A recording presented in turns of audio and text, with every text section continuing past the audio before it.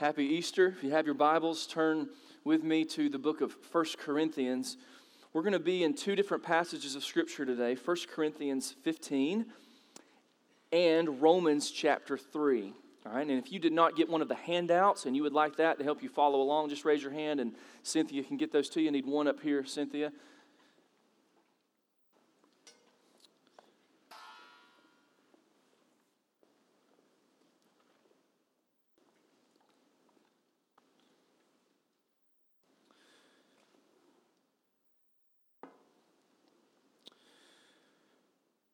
I cannot think of any greater message to preach on an Easter Sunday than the gospel, the very good news that makes Easter what it is. And so this is not something new to preach the gospel, especially to Christians.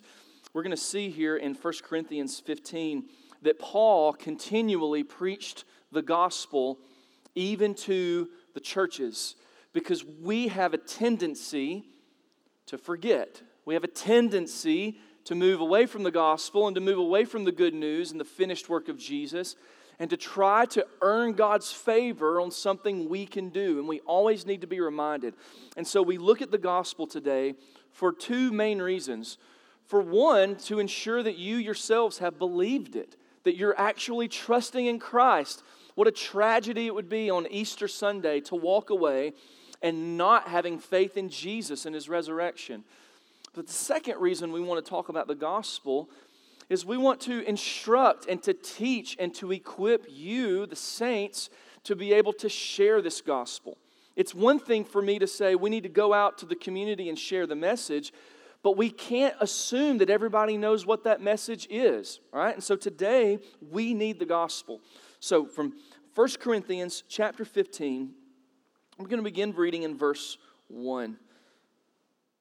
Now, Paul is writing to a church here, and this is what he says to the church. 1 Corinthians 15, verse 1.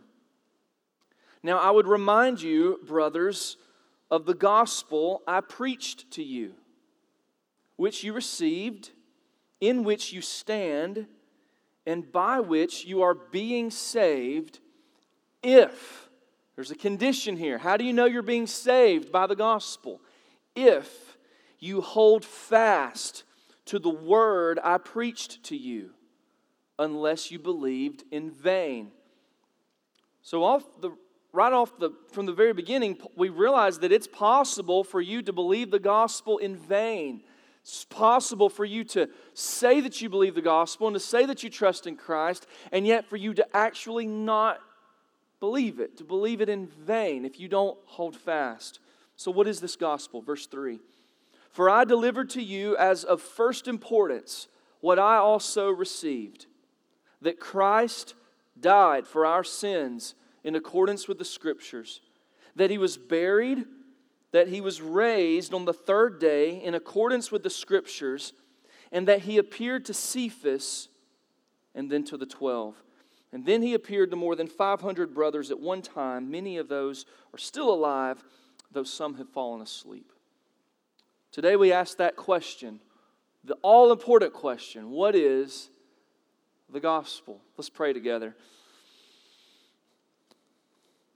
Father, this morning I say with the Apostle Paul that I am not ashamed of the gospel of Jesus Christ.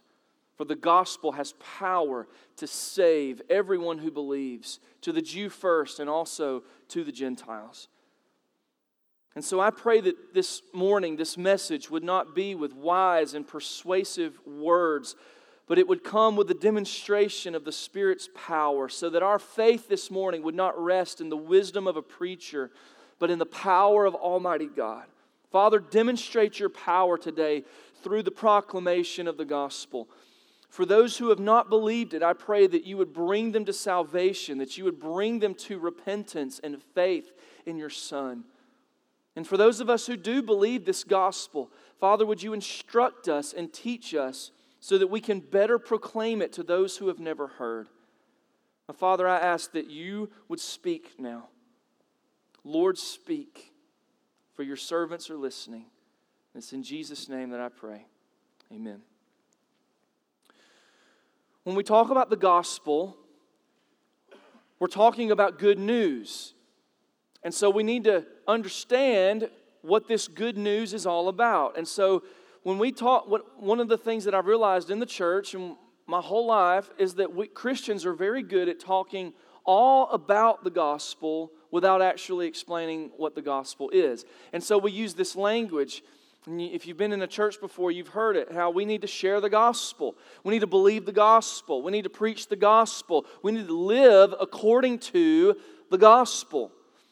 And what's very easy to do is to talk all about the gospel and never ask the all-important question, what is the gospel?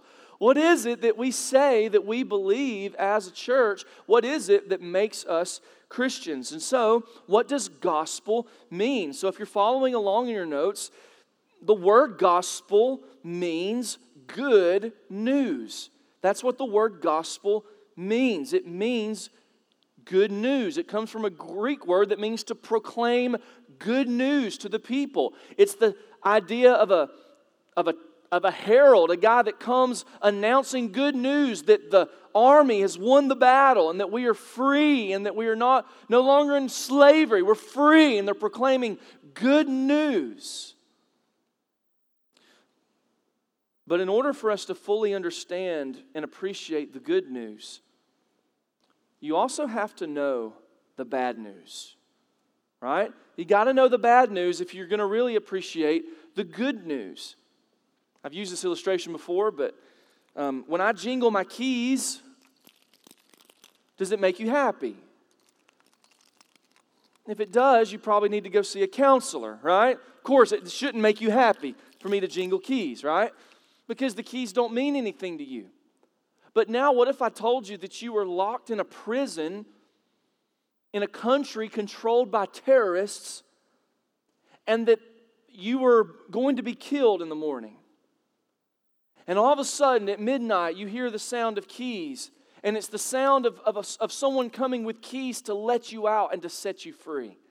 Would the keys make you happy then? Yes, right? Because now you know the bad news. If we don't appreciate the bad news, we'll never fully understand the good news of the gospel. And so before we answer the question, what is the good news? We need to ask another question. What is the bad news? And here's the bad news. God is good. You say, that doesn't sound very bad to me. God is good. That's the bad news this morning. And you say, what do you mean? What do you mean? Why is that bad news? It's bad news because we are not good. And so what we're going to talk about today is how the gospel answers a big problem in the Bible. There is a big problem all throughout Scripture that the gospel is the answer to. We're going to be studying this through the next 16 weeks in our series about the story of the Bible in 16 verses. Basically, the story of the Bible begins and ends with a tree of life. You have a tree of life in the Garden of Eden, and when Adam and Eve sin, they're kicked out of the garden, and you get to the end of the story in the book of Revelation, and you see God's people all around a tree of life. The question is, how did they get kicked out of the garden and allowed to come back into the tree of life? It's because of another tree of life. There's another tree of life that stands dead center in the middle of Scripture, and it is a cross. It is a cross. You see, the way that we are allowed to go back to the tree of life is because the Son of God climbed up the tree of death on our behalf. So that on Sunday morning, on Easter Sunday, the cross becomes a tree of life for all of us who believe the gospel. But how? So here's the big problem of Scripture. The great problem of Scripture is centered on one question. And here's the question. How can a holy and just God pardon the wicked? If God is so good and God is so holy, how can He forgive sinners? I want to say a statement that may sound scandalous at first, but it's true. If God is truly holy and God is truly just, He cannot forgive you of your sin. And you say, Josh, that doesn't seem very gospel-y to me. That doesn't sound like God. I thought God's loving and gracious. What do you mean God can't just forgive me of my sin? Here's what I mean. Proverbs chapter 17, verse 15 says this, and it's there in your notes. The judge, or he who justifies the wicked, is an abomination to the Lord. The judge who lets guilty people go free is a wicked judge. Let me give you the illustration. Let's say, and God forbid this happened, but imagine that you left your home today and you went for your Easter Sunday lunch. And then you got home and you found that your entire family had been murdered in cold blood. And you saw the man who did it. You called 911 and the police came and they captured the guy who murdered your family, murdered your children. They capture him, they bring him to the courtroom, and he stands before the judge and he confesses that he's guilty. And the judge looks at the man who murdered your family and says, "Sir, you are guilty. But I am a loving and merciful judge. Therefore, you are free to go."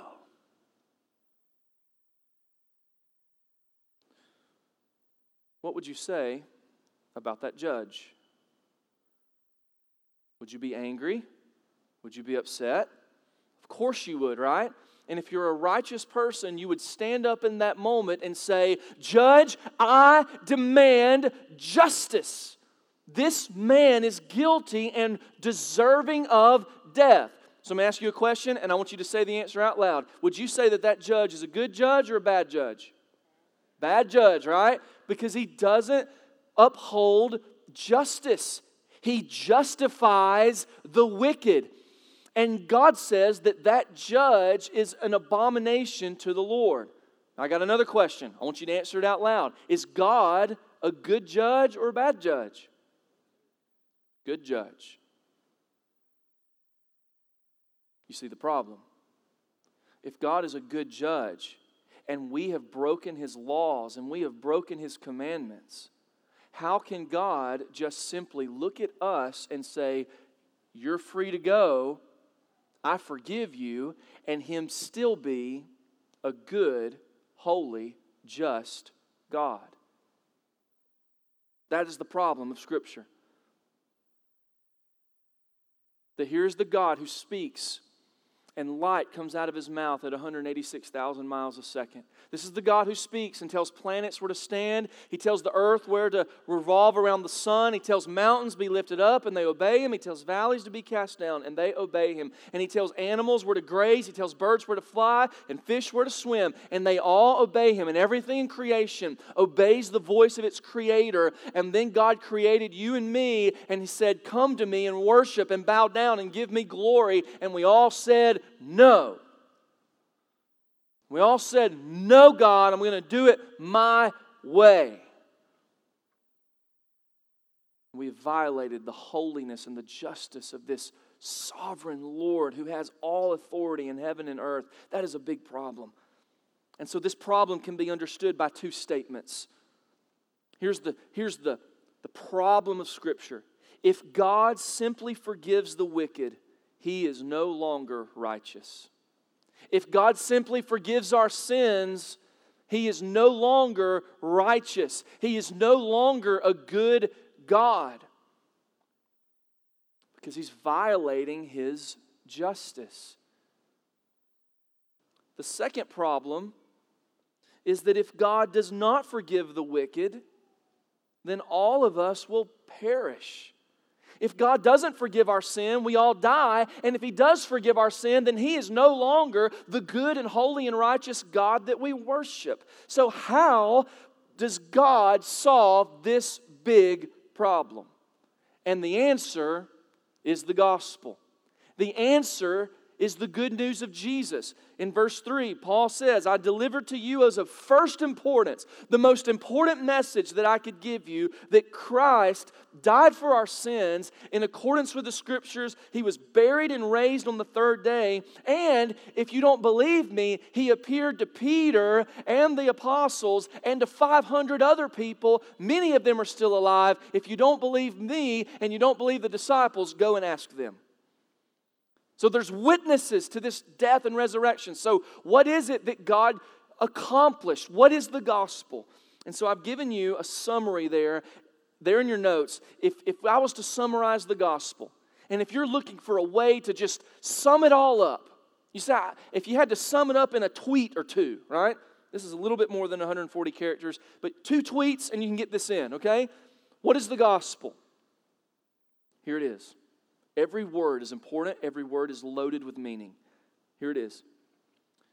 The just and gracious God of the universe looked upon hopelessly sinful people and sent His Son, Jesus Christ, God in the flesh, to bear His wrath against sin on the cross and to show His power over sin in the resurrection, so that all who have faith in Him will be reconciled to God forever. And so what we're going to do is we're going to take every section of that passage and we're going to break it down and explain it. And so when we talk about the gospel, who does the gospel begin with? Believe it or not, the gospel does not begin with us. In fact, this is how we read the Bible, right? The Bible, you can either read it like a dog or a cat. Anybody own a dog? Who owns a dog in here? Raise your hand. All right. If you've ever fed a dog, you may have noticed this, that when you feed a dog, that dog treats you as if you're God, right? He eats his food and he comes back, licks your face, usually right after he's licked his backside, and then he wants to lick your face because he loves you, right? And that dog will treat you as if you are God. Any cat owners in the house? Raise your hand. Cat owners, all right? I think cats are demon-possessed, to be honest. I'm just kidding. I love cats. They taste great. I'm just playing. Just kidding. Anyways, y'all know this about cats though, right? You ever fed a cat? That cat will come up and sniff its food, and it might lick it a few times, but when it finishes eating, the cat will turn around and stick its tail up at you and walk away as if it is God, right? That's the big difference between a dog and a cat. Dogs think you're God. Cats think that they are God, right? Here's the question. When you read the Bible, do you read it like a dog or a cat? Here's how you read it like a cat. A cat reads the Bible, and the first question the cat asks is, what does this say about me?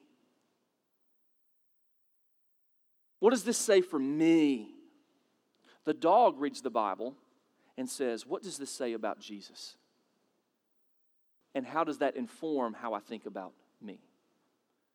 So what we're doing in the next 4 months is we're going to learn to read the Bible like dogs, right? We're going to learn to see where is Jesus? How does Jesus fit in? What is God's story? What is God doing? So the gospel does not begin with us.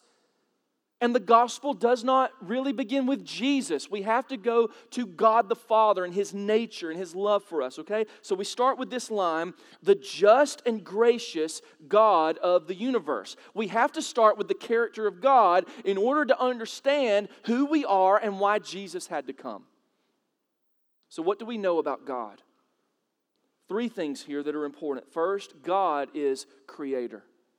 God is the one who speaks and creates. We are the creatures. God is the creator. And that is a special relationship that we have with our Creator. He made us. He has authority over us. He speaks over us. He controls all things. He's the king. He's in charge. And so God is the creator, and we are His creation. We are His creatures. And so that's the relationship. We are not God. God is. So God is creator, and secondly, God is just. He is a just God. And we've said this already, that God will not leave the guilty unpunished. When you read Exodus chapter 19, you see that God does not leave the guilty unpunished. He will not let sinners go free. Sin will never be swept under the rug by God because He's just and He's a good judge, and He will always uphold justice. But the other thing we need to know about God is He's not just the Creator, He's not just, but He is gracious. This God that we serve, He is loving and He's gracious. And so He is extending mercy to us today. God did not do everything that He did for us in the cross because God needed something. God did everything He did for us in Christ, being totally self-sufficient in Himself. He does not need our worship. He does not need our praise. He does not need our service. He did it to magnify His glory and His greatness and to show the glory of His grace. He said, what's the best way that I can demonstrate my grace, the glory of my grace to my people? And it was through the death of His Son. It was by extending forgiveness of sins. And so God is both. He is just and He is gracious. But how? How can He do both? Take your Bibles and let's turn to Romans chapter 3. In the New Testament, Matthew, Mark, Luke, John, Acts, Romans chapter 3. This is a passage you're probably familiar with, but hopefully you see it in a different light today. Romans chapter 3. I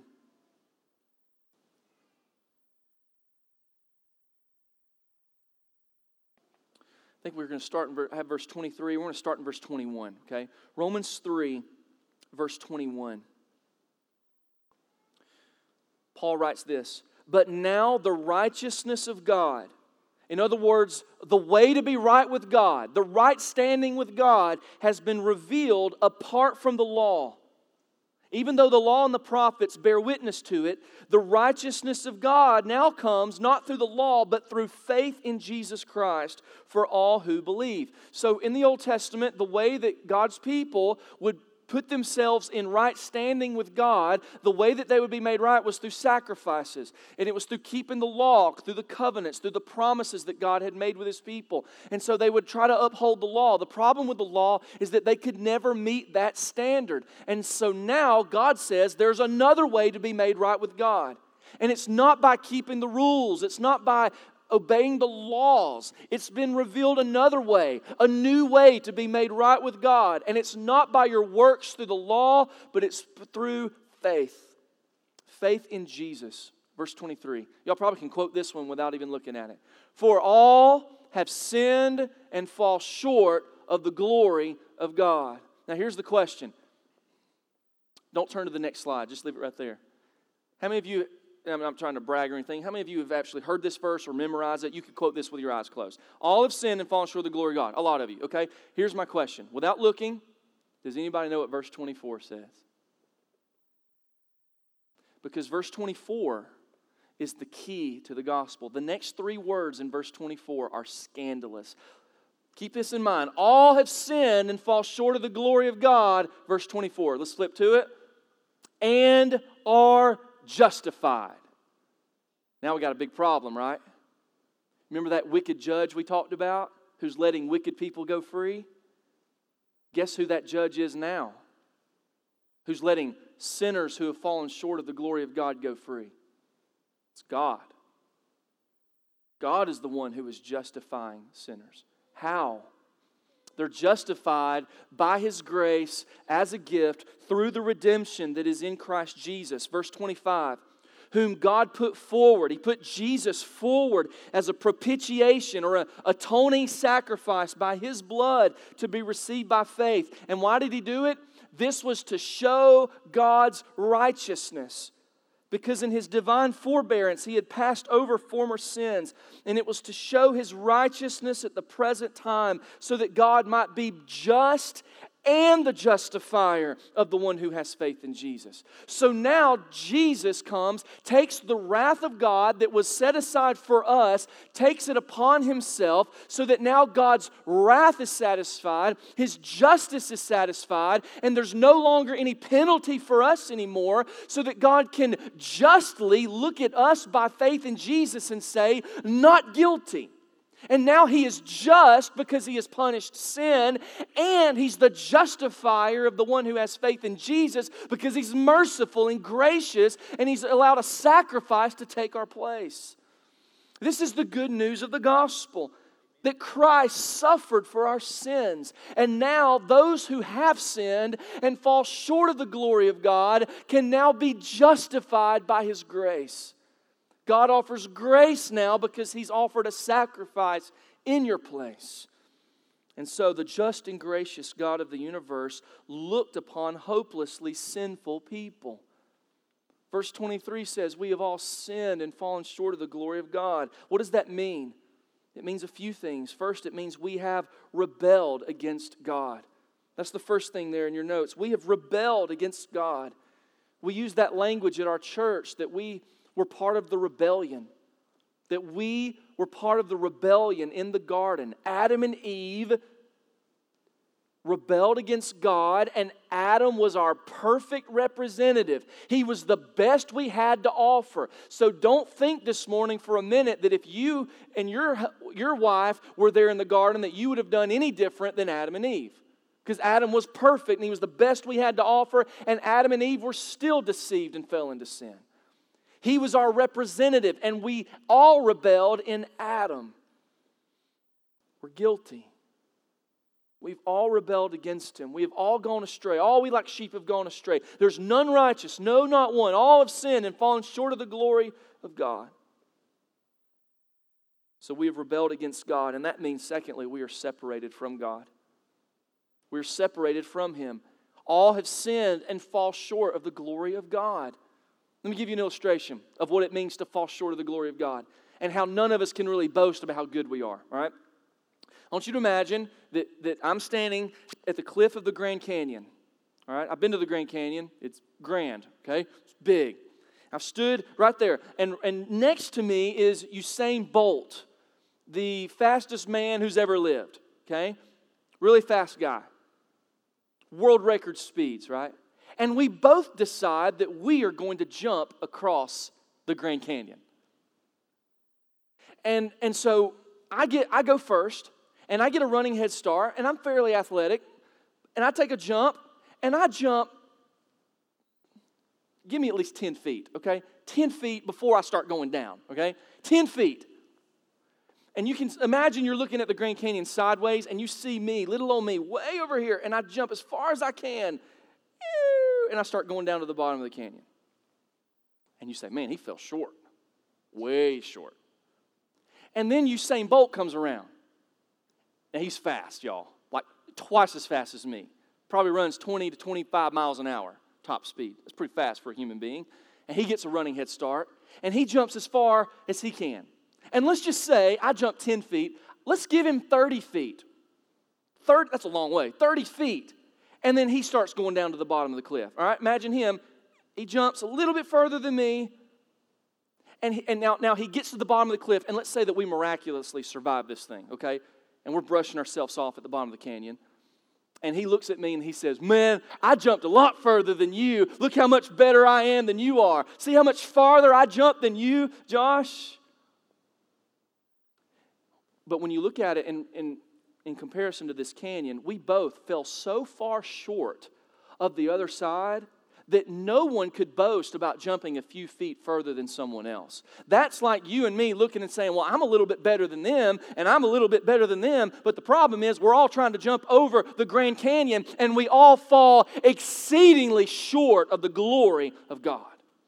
We'll never get there, never be able to jump the chasm, ever.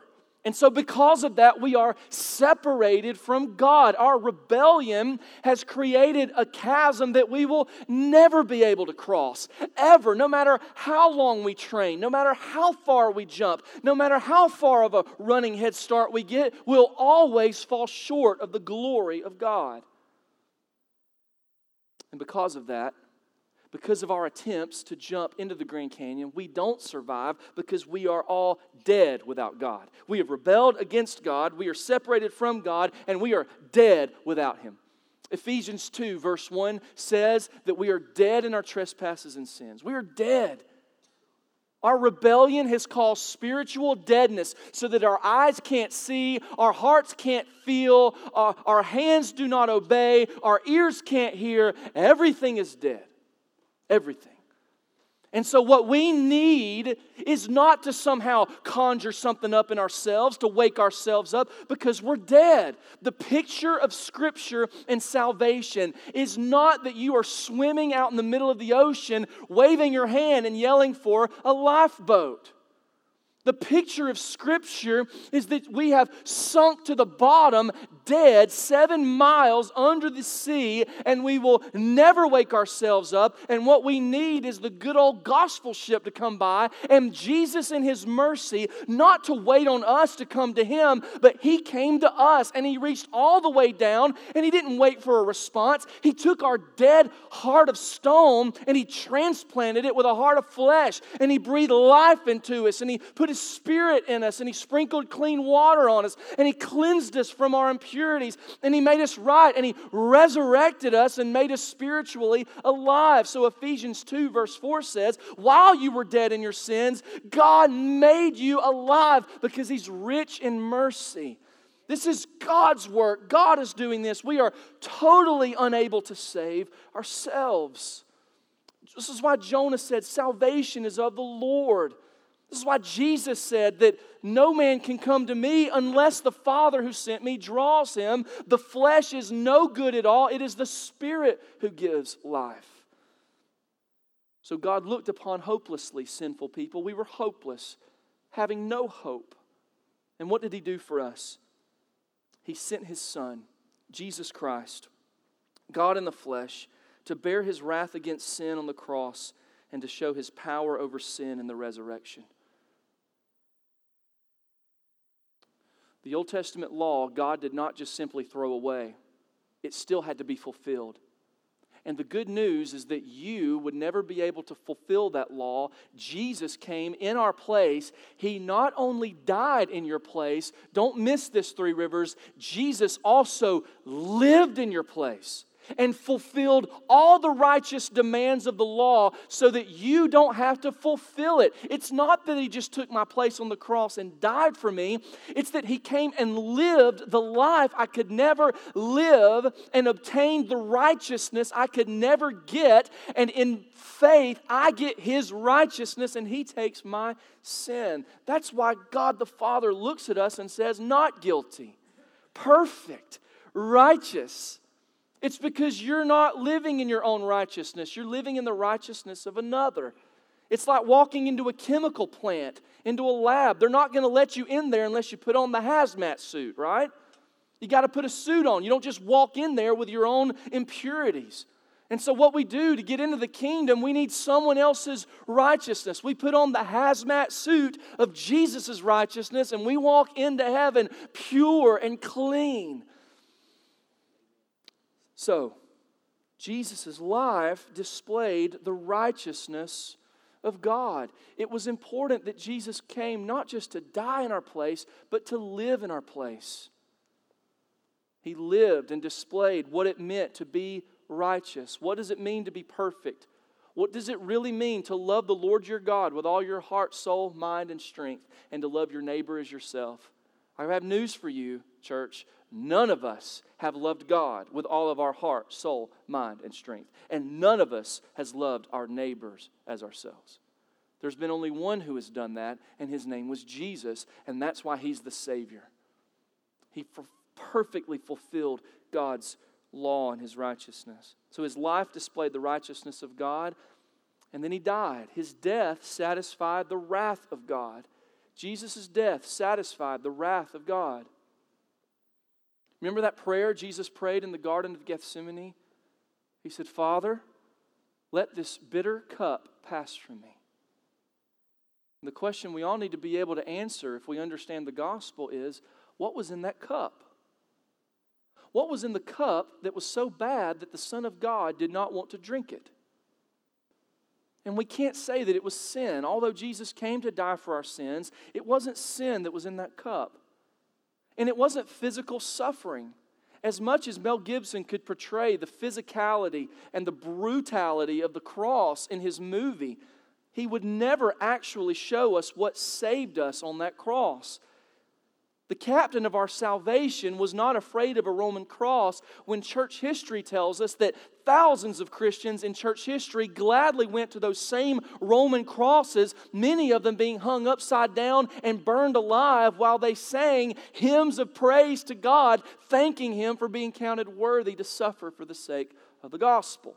So if that's true, that means Jesus wasn't just afraid of the physical side of suffering. What was in that cup that was so bad, Jesus didn't want to drink it? And the answer is in Jeremiah 25:15. It was the cup of the wine of the wrath of God. It was God's wrath against sin that Jesus Himself wanted to avoid. And said, Father, if there's any other way for us to save humanity apart from drinking this bitter cup, apart from you pouring your wrath out on me, then do it. But Father, nevertheless, not your will be done. Not my will, but your will be done. And here's the good news, church. In that bitter cup was the wrath of God. And if your faith is in Jesus Christ this morning, Jesus has drank every bitter cup, every drop of that bitter cup on your behalf. So that on the cross, Jesus absorbed the wrath of God for us. The best story I know how to tell about this is a story in the 1980s when an airplane was flying over the northern part of the United States.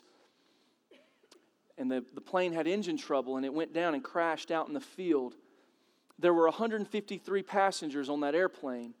And out of 153 passengers, 152 of them died. There was one survivor, and it was a 4-year-old girl. A 4-year-old girl named Cecilia. And when the rescue team got to the plane, they could not believe that this girl had survived the crash. And when she finally settled down, they asked her, they said, "Sweetie, how in the world did you survive this crash?"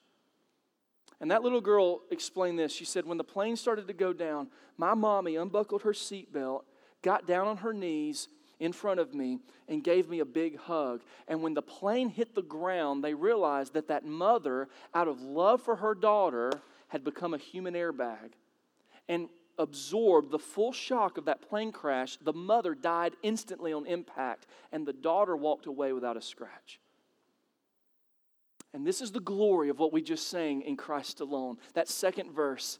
In Christ alone, who took on flesh, the fullness of God in a helpless babe, this gift of love and righteousness was scorned by the ones He came to save. Till on that cross, as Jesus died, the wrath of God was satisfied. For every sin on Him was laid. Here in the death of Christ I live.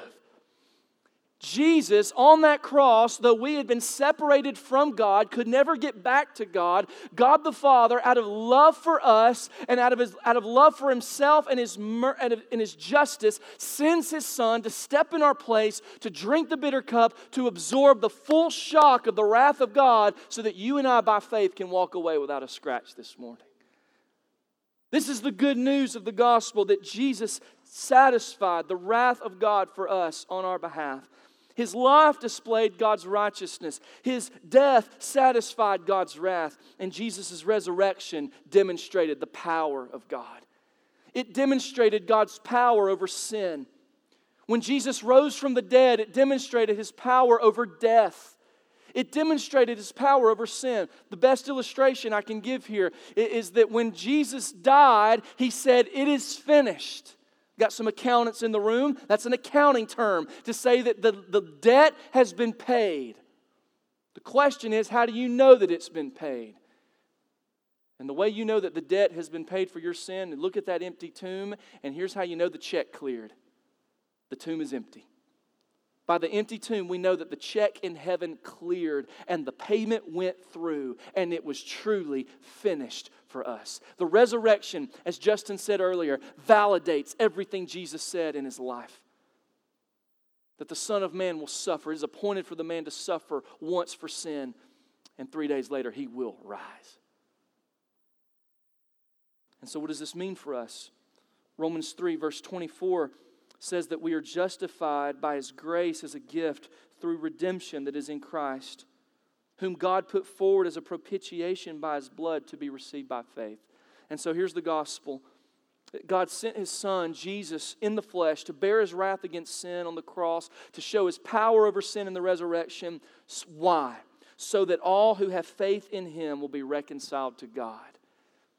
God was reconciling us together. He was bringing us back to the tree of life through the cross. And here's what that means for us. These are good things to know. First, God is the giver of the gospel. It's out of His mercy, out of His love, out of His grace that He gives us Christ. He gives us the good news. God is the one to be praised this morning. God is the one to be worshiped because it was all His idea and He has accomplished everything on our behalf. He is the giver of the gospel. Second, and this is really important, God is the gift of the gospel. What is Jesus offering to you this morning through the gospel? He's offering Himself. So I want to ask you a question, because I think the church has gotten this wrong a lot. We see it in a lot of our songs that we sing. A lot of songs are all about streets of gold, going to heaven through pearly gates, having my mansion in the sky, and sitting down with mama when I get there. I want to ask you a question. If you knew that when you got to heaven, that there would be streets of gold, that there would be pearly gates, you would get your own mansion, and you could live with mama forever, but Jesus wasn't going to be there, would you still want to go to heaven? And if you answer yes to that question, you may not be converted. You may not have truly believed the gospel, because Jesus is the treasure in the field that is worthy of selling everything else that we have just to get Him. You know what? I would gladly go to heaven if Jesus was there and there were no streets of gold and there were no pearly gates, and we'll let mama come. Mama's still there, and you don't even get a mansion, right? Just you, Jesus, and mama, right? I couldn't let my mama go to hell right there. You, Jesus, and mama, and that's it. Would you be satisfied? Yes. I love my mama, but Jesus, yes, I get Jesus. He's the gift this morning. Do you treasure Him? Do you want Christ? Let's not even be confused. Let's not talk gospel, gospel, gospel and miss Jesus. Jesus is the treasure. He's the one that we're seeking. He's the one that we're after. He's the one that we worship. He's the treasure. So I want to ask you, have you received Jesus not just as Savior, not just as Lord, but do you receive Jesus this morning as your treasure? Is He your treasure? God is the gift of the gospel. And finally, God is the goal of the gospel. The gospel is not for our sake entirely. It is ultimately for God's sake. The gospel makes God look great. It makes His grace look good. It's all about God, so that when we get to heaven and we start singing around the throne room about this lamb that was slain, we're not looking at each other saying, wow, I'm glad you believe the gospel, and look at you, I'm glad you're here, and I don't know how you got here, but that's great. Hey, here you are. That's not what it's about, right? We're going to be singing, worthy is the lamb who was slain for us, and all glory and power and majesty and might be unto the Lamb forever and ever and ever and ever. It's all about God demonstrating the glory of His grace. God sent His Son so that all who have faith in Him would be reconciled to God forever. This is eternal. And so there's a risk. Here's the risk. Three Rivers. The risk is we can know all of these truths that I just shared and still not be saved.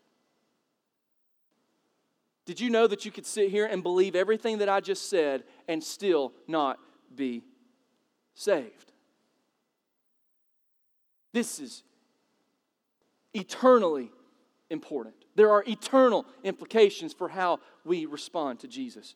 So what's the reality? The risk is we can know all these truths and still not be saved. What is the reality? The reality is our eternal destiny hinges on a biblical response to the gospel. I emphasize biblical here because for a long time the church has called people to a very unbiblical response. What do I mean by that? We've grown up in the post-Christian South where the way that you become a Christian is you bow your head, you close your eyes, and you ask Jesus to come into your heart. And I mean this with all sincerity. Jesus nowhere in the gospel says, the kingdom of heaven is at hand, the time has now come. Now if you'll just come down here and ask me into your heart, I'll save you. Jesus never says that. And we have created a superstitious sinner's prayer to try to make people feel better, that if you'll just repeat these words, then you're right with God. And it doesn't matter if there's even a heart change on the inside. And so here's where I want to be careful. There are probably many of you in here who would say that you became a Christian because you did pray some type of prayer. You asked Christ to save you. You may have used that language of Jesus coming into your heart. Does that mean you're not a Christian? No. It may just mean that Jesus saved you in spite of those things, not because of those things. The question we need to ask this morning is, what is the biblical response to the gospel? How do you know if you've been converted? How do you know if you have truly responded rightly? We need to use biblical language, church. So what is the biblical language? 2 words that Jesus uses in Mark chapter 1. The time has come, the kingdom of heaven is at hand. Now repent and believe the gospel. 2 words, repent and believe.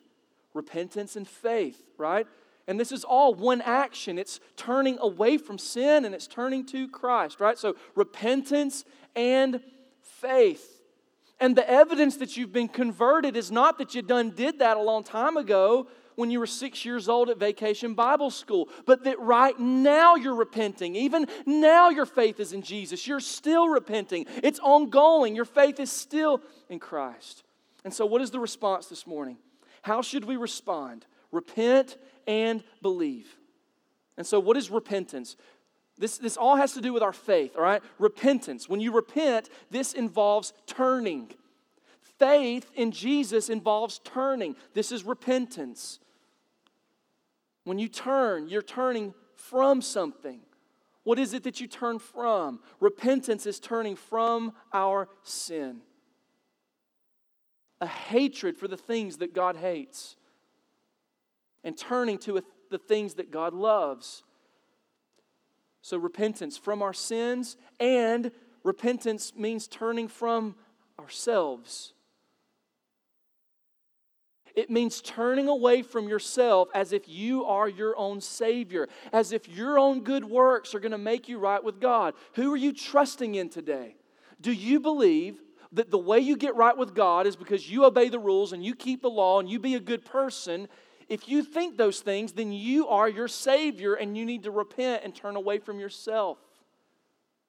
Or do you believe that Jesus alone can save you from the wrath to come based on His finished work on the cross? So repentance means turning from your sin and turning from yourselves, trying to establish your own righteousness, your own morality, trying to make yourself feel better about your relationship with God because you achieved some measure of righteousness today. That's like Usain Bolt looking over at me and bragging about how far he jumped when the bridge was right next to him. And all he had to do was walk across. You don't take credit for building the bridge. So faith involves turning, repentance.